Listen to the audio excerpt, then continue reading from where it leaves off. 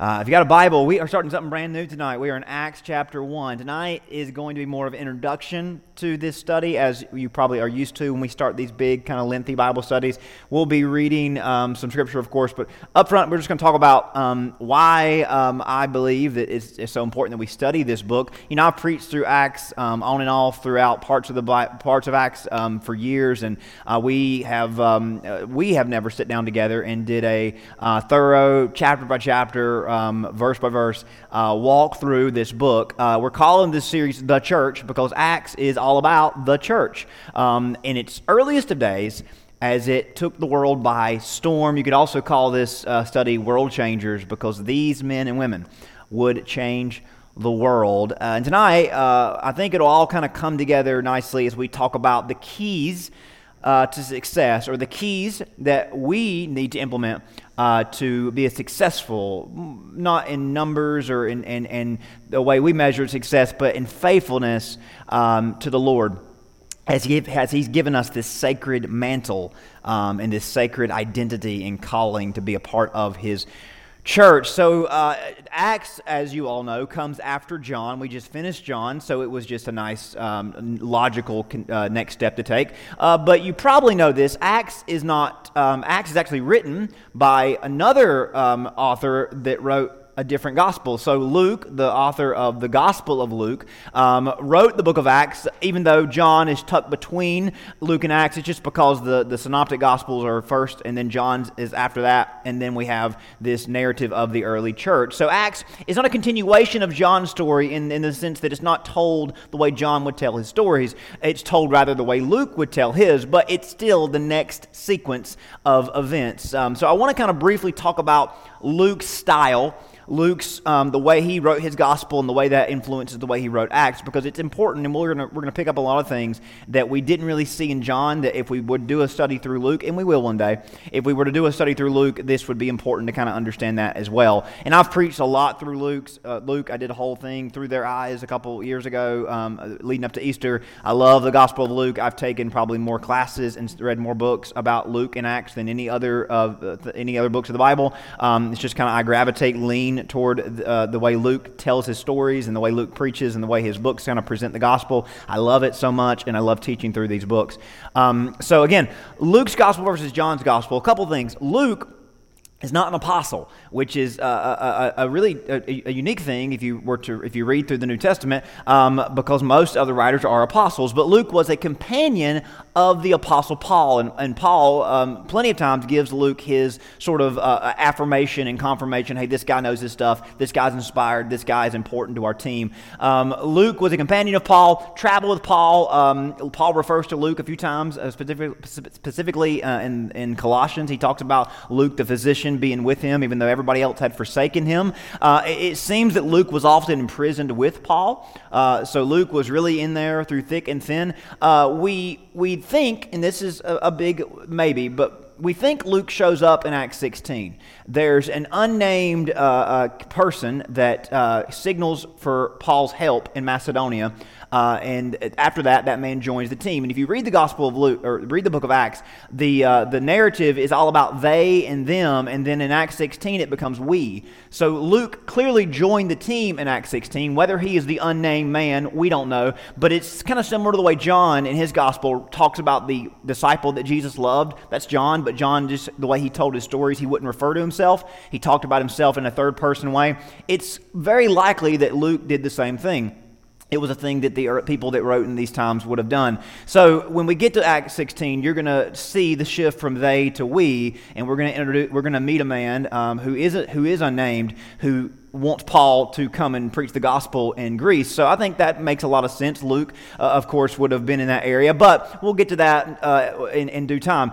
Luke, along with Mark, again, is the only New Testament author. They're the only New Testament authors who were not apostles, who weren't disciples, or like the Apostle Paul, and was not a brother of Jesus. So if you know the New Testament, you know that all the books are written by disciples, by Paul, and by James and Jude. James, Jude being brothers of Jesus, and then Paul being then obviously the apostle to the Gentiles, and the rest of the books written by the apostles themselves. So Luke and Mark, a friend of Peter, Luke a friend of Paul, makes sense why he would have been given the keys to write one of these books. Beyond just the surface, though, we know a few more things about Luke. Really important, Luke is a Gentile, which is, he's the only Gentile to get to pick up a pen and write in the New Testament, in the Bible, really. Luke is a Gentile. That's a really big deal. If you would have told, I don't know, if you would have dropped in and told Moses or told David or told one of the prophets, hey, one day a Gentile is going to write a book that's going to be included in the book that God has inspired, they would laugh at you because they would have maybe hoped it and maybe would have dreamed it, but they would have never imagined that a Gentile would not only join the team, but be an author in the inspiration that sells the whole movement to the world. So this is a big deal, especially for us here on the other side of the world. We're Gentiles, so that's a big deal, right? We talked this morning about the sons of Noah, Japheth, who went north to the mountains and went into Europe. The Gentiles come from his lineage. So it's a big deal that even though they went away, and even though God did his thing through Shem, and then through Abraham, and then through Israel, that all these years later, Luke is the one that gets to write about the church going to the world, of course, a recipient of that worldwide shift from just Israel to everybody else. So along with being a Gentile, we obviously are told a story in a unique Gentile perspective. Many believe Luke was writing his 2-volume documentary hoping for his work to join the contemporary pieces of history of his day. Luke was aiming to submit a historical biography. If you read Luke and Acts, you put them together and you hold them up and compare them to other narratives, other historical books written in the first century, Luke, his style is very similar. Of course, he's inspired by God, but God was given Luke the ability and the authority to write something that would be a part of history. Now, you have never read anything else. I don't want to undersell your intrigue. I doubt any of you have ever read anything else from the first century, but you've read Luke and you've read Acts. That's a pretty big deal, and I doubt many of the historians of Luke's day would have ever thought, hey, nobody will remember us, but you'll remember this guy named Luke. Luke wasn't really a writer. He wasn't a journalist. He was a doctor. He was a doctor that most likely was employed by some very wealthy people who kind of had, he was kind of a servant that kind of went around to these wealthy people. And apparently one of his patrons, we're going to read about in a little bit, one of his patrons funded his leave, funded his sabbatical to lay down his briefcase of medical tools and go out and look for information and find out more about this Jesus that he had heard so much about. Of course, he ends up joining the team. He ends up becoming a part of the church. And we believe, most of us believe, that when Paul goes to the Pentecost festival in 57 AD, when he eventually is arrested in Jerusalem, at around Acts 20:21, when Paul goes to Jerusalem and they say, hey, you shouldn't go down there, Paul, that's going to be crazy, and he's locked up and he's on trial before Festus and Felix and then Agrippa, Luke was in Jerusalem in that time period and was most likely going around and interviewing people and talking to the people like Mary, like John, like Peter, like James, all these people that knew Jesus. Luke is going around talking to them, getting to know them, and God is using that to give him the information that he would need to write these books. So again, aside from God's inspiration, many would ask the question, what was Luke's personal reasons? What made him want to lay down his medical life and go into this field of researching and studying and again, writing about this movement? What was his personal convictions for setting out on this journey? Because it was very costly for Luke. Short and simply, Luke wanted the world to know. Luke was driven by a desire for the world to know the Jesus he had come to know. And he wanted to tell the world about Jesus. That may sound like a pretty shallow thing, but that's what drove him. To borrow a line from a previous study, Luke was undeniably convinced that Jesus was the way to God. And him being a Gentile really provided him a unique opportunity to tell not just Jews, but the whole world, and have their ear because they would listen to him because of his Greek and Roman and pagan background. Again, we could say that Luke was convinced. Luke was certain that everyone else would be convinced as he was if they could only hear this for themselves. A scholar that wrote a pretty awesome commentary on Luke, Kent Hughes, wrote this: Luke believed the proper telling of the story of Jesus would certainly produce belief in the truth. Luke believed in the power of the gospel. And that's why Luke's prologue is so important. The beginning of the Gospel of Luke, it's so important. It sets the tone for both of his volumes. If you remembered, if you've read it before, you remember how Luke starts his story. And it's not the way most biblical books start out.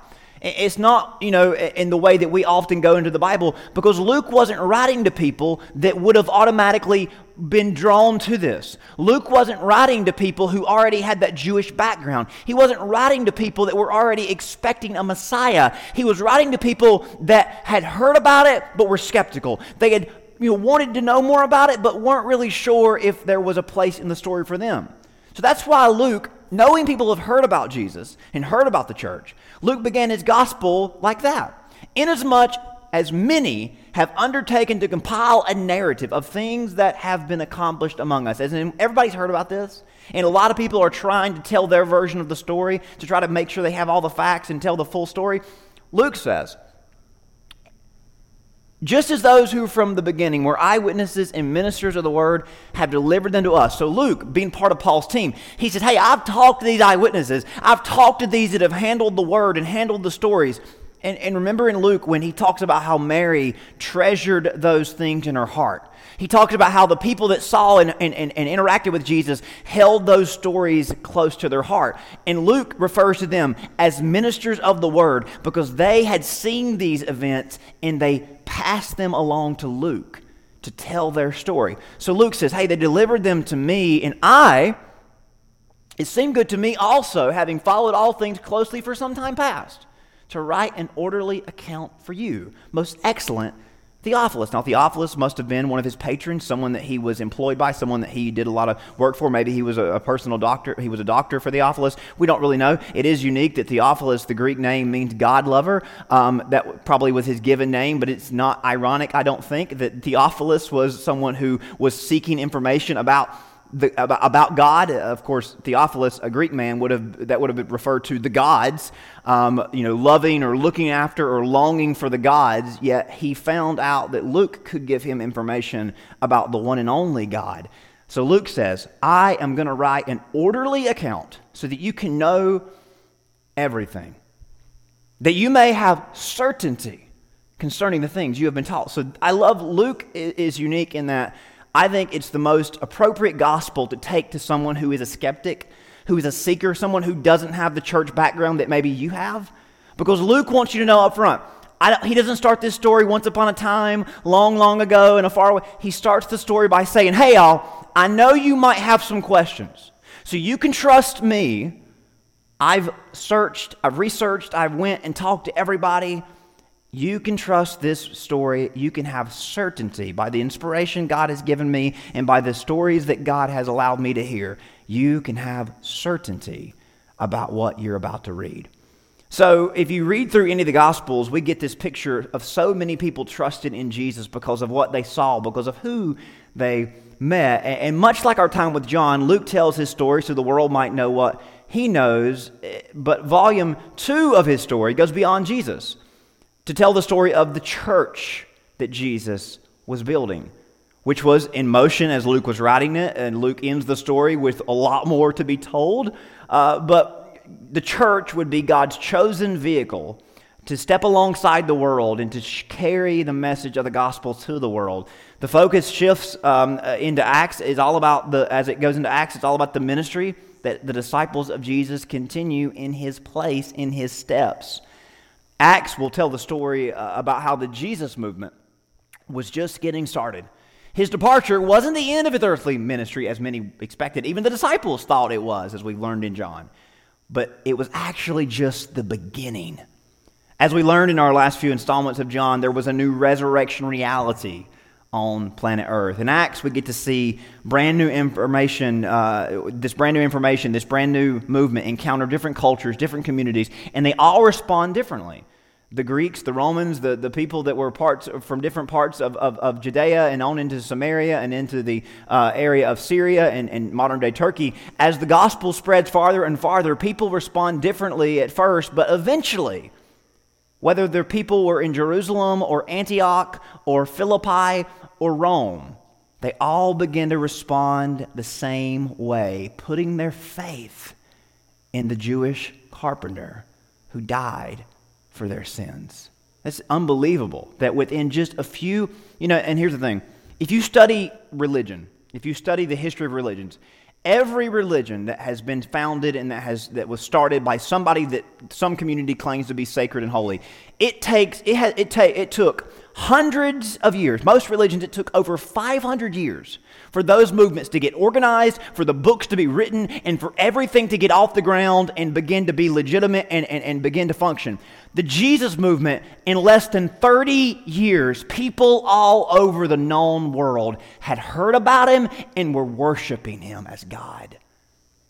If somebody argues with you that you can't trust the Bible or Christianity, it was all made up and then somebody down the road picked it up, the Jesus movement took the world by storm, and it's undeniable how fast it grew, the impact it made, that clearly it was the movement of God himself. The one treat we get from both Luke's version of the gospel and, of course, in Acts is the benefit and the addition of a little more Roman information in this Greco-Roman perspective. While at the same time, we also see that Luke is trying to earn and maintain the respect of the Jewish people. He's always very favorably about the Jewish traditions, the Jewish temple. He quotes the Old Testament appropriately because he wants both Jew and Gentile to know his story can help you. The duality is pretty simple. Luke is telling a story about how Jesus and his church are the answer to Jewish prophecy. So Luke is writing to Jews and he's saying, I'm telling you, Jesus in the church is the answer to every Jewish prophecy. And all the Jews who were expecting a kingdom, they were expecting some sort of great worldly empire, they were expecting a king, they were expecting things to be done as it had been under David and Solomon.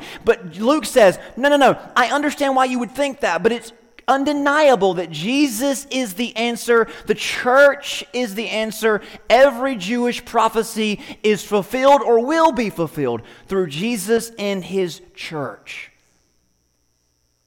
And of course, Luke writes to Gentiles and says to them that Jesus and his church are also the answer to the Gentile longing. Now, what does that mean?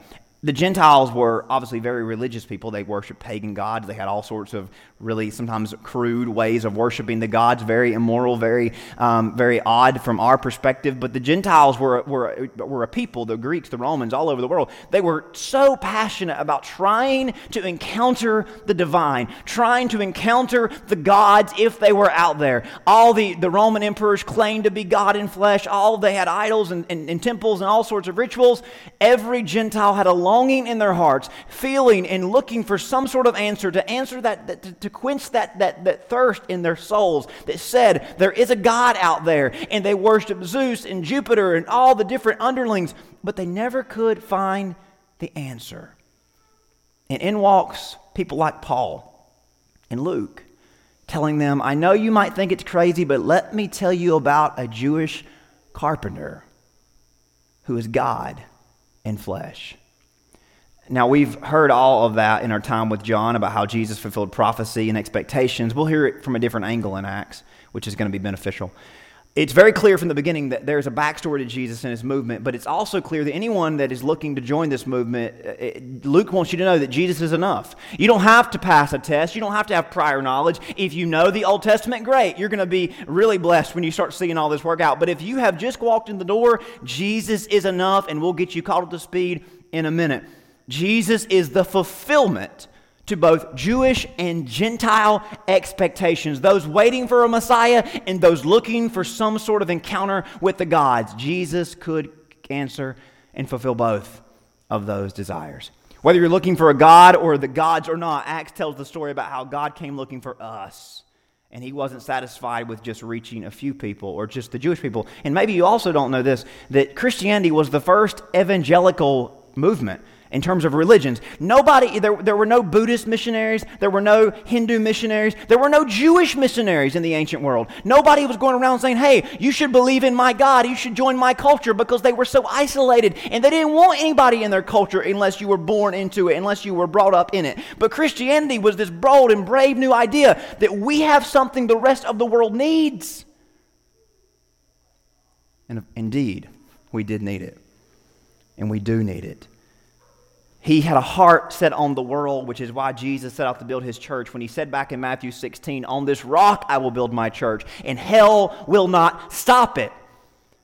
But the church was not what many expected it to be. Now, you have to understand the Jews and the Gentiles came from a world where there were solid temples. There were temples that were bound to certain cities, and you only could visit and encounter God in those certain cities on certain days doing certain rituals.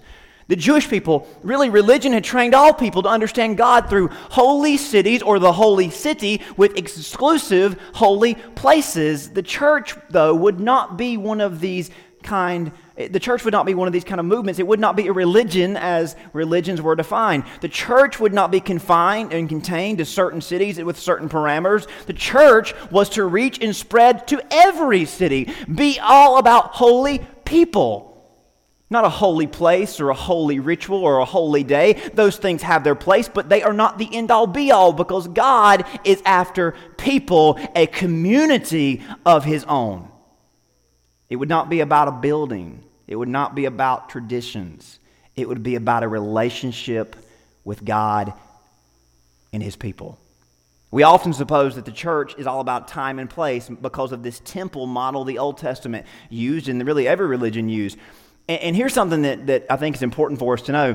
The word church itself, really kind of encourages that kind of mentality. Now, let me explain. Church, which is obviously our English word, that comes from a German word, Kirch, which means Lord's house. The Germans use this word Kirch to describe the pagan houses they worship the gods or the god of their culture in.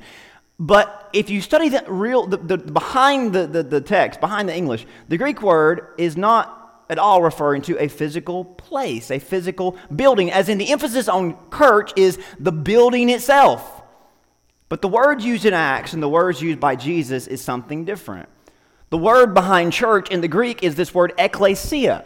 Jesus said, "I'm going to build my ecclesia." Anytime you see the word church in the book of Acts, it's referring to this ecclesia, which is all about the gathering, the assembly. Yes, we meet in a building. Yes, we meet in a place. But it's about the people that meet here or there and everywhere. See, church is a word that means there's only one of these, and it only operates at a certain time. Ecclesia says it is about us, a body of people that come together and go together and live together and do life in this community called Christianity, this community we call the church. But the problem is, as the church rose to power in Rome, the focus shifted from people to place, relationships to religion. And over time, the church that came into power under Rome and then took over most of Europe, it began to stress that God was exclusively found behind certain walls and on certain traditions. And it was all done through this idea of religion. As time passed, church lost its original meaning. And the Catholic Church of the time embraced this temple model, this church model. Bibles were kept out of the vernacular, the common tongue, to control the flow of information. If you wanted to know what God said, you had to come to the house where the holy person would read from the holy text on the holy day. But if you weren't in the holy place, and if you didn't listen to the holy man, you didn't hear anything. And you couldn't read it for yourself, because that might be a little bit too much knowledge for you. So for years and years, the Bibles were kept out of people's hands, and William Tyndale was one of the first that sought to change this. William Tyndale lived around 1494 to 1536, died not an old man, but William Tyndale was a man who learned to read Latin and realized that the church was holding so much information back from the people. And his main contention with the church was this idea the ecclesia did not mean this physical building where everything was controlled, but it meant congregation. And William Tyndale risked his life to translate a Bible into English, the first of its kind, and I've got a facsimile of it in my office. William Tyndale translated the Bible into English, and in the place of that word church, he used the word congregation to emphasize it's about a movement of God's people, where God moves within and moves through and fills our hearts. He was burnt at the stake for that translation. But all these years later, his martyrdom still speaks to us. And greater than that, the book of Acts speaks to us. And why do I tell you all that? Because the story of the church is all about God's people being the church. Being the church. transformed by and testifying to God's power. We meet together, yes, but we move beyond this place to be the church of Jesus Christ. It seems crazy that we often get this wrong, doesn't it? But Acts is going to make it clear to us that this has been God's intent from the beginning. For just a brief moment, look down at Acts chapter 1 as we get a tease of what's to come. The former account I made, O Theophilus, of all that Jesus began both to do and to teach, until the day in which he was taken after he, through the Holy Spirit, has given commandments to the apostles whom he had chosen, to whom he also presented himself alive after his passion by many infallible proofs, being seen by them during 40 days, and speaking of the things pertaining to the kingdom of God. Being assembled together with them, he commanded them not to depart from Jerusalem, but to wait for the promise of the Father, which, he said, you have heard from me. For John truly baptized with water, but you shall be baptized with the Holy Spirit not many days from now. Right off the bat, verse 1 signals to us what this book's going to be all about and what it really means to be the church. It says this is what Jesus began to do and teach, and there's a comma there. Emphasis on began and emphasis on the comma. Acts is the story of the church continuing what Jesus began to do and teach. But let me ask you, are we not still this same church? Because the comma implies that the story was just beginning. Not a period, but a comma. So are we? Are we continuing to do and teach and be the church as Jesus began to do and teach and model for us to be? Now, the church does a lot. We're not for lack of busyness and traditions, but are we doing this? If not, what are we doing? And where did we get off track? That would take a while to talk about, wouldn't it? Well, we could talk for days, but we'll see in Acts, the church continues. That the church was called to and began to, and we are still called to proclaim Jesus as Lord, to walk in and witness to the promise and power of salvation as a body, as a people, the people of God, as the church. This opening text reminds us two ways that Jesus attested to God's promise and power. We see in verse 2 that it talks about him giving commandments. He was always teaching God's word, bringing the old and interpreting into the new and adding more to it. Jesus always emphasized the importance of God's word, but also we see there in verse 3 that Jesus was a man who suffered greatly. He suffered for our sins. The word passion in King James is really speaking of his sufferings. He was so passionate about doing the right thing and doing the thing that the world needed him to do that he was willing to give his life up. So two things we're going to see prominent throughout Acts is that the disciples embraced Scripture and endured suffering. And if we're going to be the church, these two things are going to be front and center of our identity and our mission every single day. Are we embracing Scripture over any other authority? Are we standing for Scripture over any other opinion? And are we enduring suffering rather than retreating or rather than fighting battles that maybe not be ours to fight? We see these two common threads in Acts. They always stayed with God's word. They leaned on it. They lived by it. And as they faced hardships, they faced persecution. They were always faithful in the trial. We're going to see them suffer almost every chapter, knowing that God was going to use it for His glory. The power that God wants to give us will lead us in a lifestyle that never forgets these two things. That we would allow Scripture to guide us in our daily lives. That we would always bring everything under the voice and authority of Scripture. Our politics, our economics, our morals, our personal, our professional lives. There's nothing that we don't bring under the authority and the voice of Scripture. And if there is something in our lives that we don't bring under the authority and the voice of Scripture, it will inhibit us from being the church. Private, public, nobody knows or everybody knows. If it's not under the voice and authority of Scripture, we will be stunted in our being the church. The disciples, they embraced Scripture when it would have been easier to go with many other possible ways. It cost them everything. It cost them their jobs. It cost them their homes. It cost them their identity as Jewish people. It cost them so much. but they would not settle for compromise. The power also enabled them to endure suffering when standing up for God would cost them. Verse 4 says that God told them in this specific instance to wait on the promise, of course speaking of the Holy Spirit about to fall. But I think this is really broad, that's something we need to remember all the time. Because it seems like God's people, we're always waiting on Him, aren't we? And that's the right thing to do. We need to wait on Him and defer to Him and trust in Him. I think we can understand the context of waiting for God's promises to come. We're waiting for God in this world right now to do things that we're asking Him to do. But we need to understand what they were waiting on and what we should be waiting on. Because sometimes I think God moves and we don't realize it because we're waiting on something else. If we're going to be the church, we've got to learn this very important truth, even if it means we encounter things that may be difficult.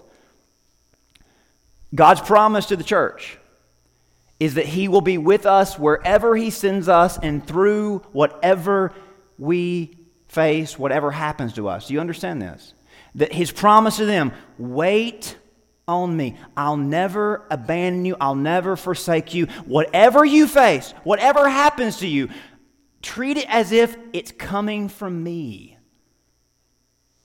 And then you'll know to trust in the Lord. Wherever I bring you, wherever I send you, I am going to fulfill my promise to you. You can guarantee that. My point is this: in Acts, there's one thing that we don't really see a lot, and I think it really could help us in our world today. In Acts, we don't see a lot of big changes happening around the church. And let me explain. The governments were never for them, right? I mean, the Jewish governments, the Gentile governments, no government. The circumstances around them were never really going the way they needed them to go for it to be easy. And we never see them. I'm not saying we shouldn't. I'm just telling you what they do. And I know this sometimes people will kind of get aggravated with me because I say stuff like this, but I got to say it because the Bible says it. We never see them really praying for the world to kind of, make it easier for them. Even though that's okay to pray. We see them always praying for God to give them what they need to face whatever the world brings them. Now here's the difference in them and us. And I'm not knocking you, I'm talking about me. They were so dependent on the sovereignty of God. They didn't worry with the things they knew God was going to be in control of anyway. They were more in tune with their own hearts being out of the will of God. And they spent their most time praying for God to change them. They didn't really have time to pray for the rest. Again, that's just them. But what we see in Acts is even though they kept encountering obstacles, we see big changes happening within the church. Imagine this. Instead of asking God to give them a way around it or a way over it, they prayed for God to give them a way through it. I think Charles Stanley said it best. When God says go and there's a brick wall there, we have to trust that He's going to make a way. It might hurt, I don't know, but if He says, hey, you're going to get through it, you got to trust that God knows what He's doing and He loves you. See, we often pray for God to move this or lower that or lessen this, and that's okay to pray. But the disciples were not worried about that as much as they were, God, how can we get through it? Because it doesn't look like it's going to change anytime soon. We often pray for the Holy Spirit to change this or that, move this or move that. But He may choose to do those things, and it's okay we should pray for those. But more often than not, He's wanting to do a work in us first. And who knows, after He does the work in us, He may make it a lot easier than it would have been ahead of time, but He wants to do that work in us to prepare us for something. So I want to ask you, what work is He wanting to do in you? Verse 5 speaks of being baptized by the Holy Spirit. Now, when you were saved, you received the Holy Spirit. You received all of Him, not part of Him. You received the Holy Spirit of God when you became a Christian.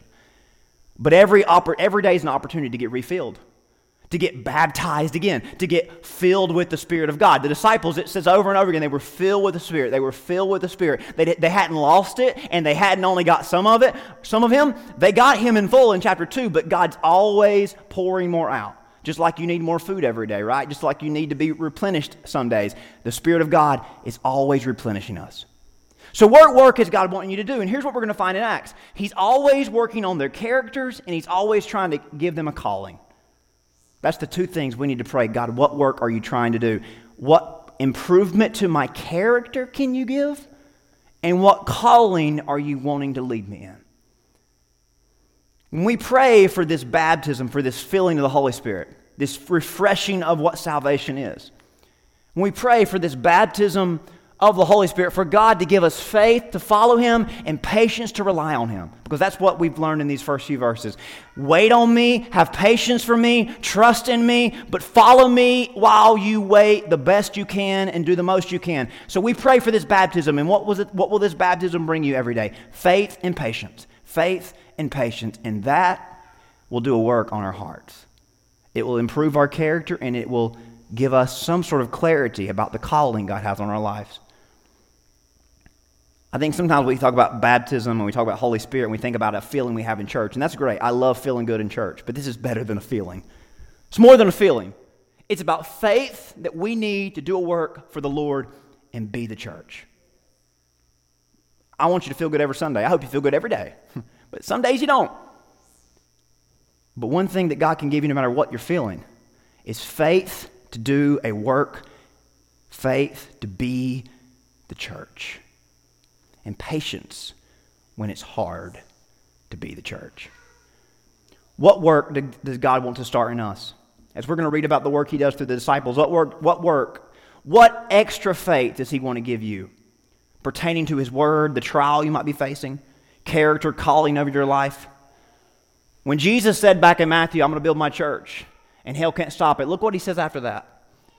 I will give you the keys of the kingdom of heaven. I'm going to give you the keys. That you have the ability every single day to put the key in the door, and you can open it, and through your life, God will be moving in the direction of all those around you. You can bind things or you can loose things. You can open the door and throw things in, or you can open the door and let something come out. As you are reaching people, interacting with people, encouraging people, facing trials with people, you have the ability to show them that their struggles can be bound and they can be loosed from those things. They can find victory, they can find faith, they can find patience, they can have their characters changed, and they can find a brand new calling. But here's the thing. This key that God has given us, these keys that God has given us, they should be a very heavy weight in our pocket. Because most people don't have them. But you do. You're the church. You're the church. And every single day, you have the opportunity to open the door to the kingdom of heaven for God to do a work through you. With your words, with your actions, with your life. Don't underestimate what these keys can do. And if we live up and measure up, who knows what the church in the year 2020 and beyond will be able to accomplish. If we want it, it's there for us. I think we have a great time ahead of us as we study the book of Acts, as we learn what we should do with these keys, what God wants to do with you and me. Let me pray for you. Father, thank you for making us the church. Lord, thank you for this building, for this location, for making us Risen Church.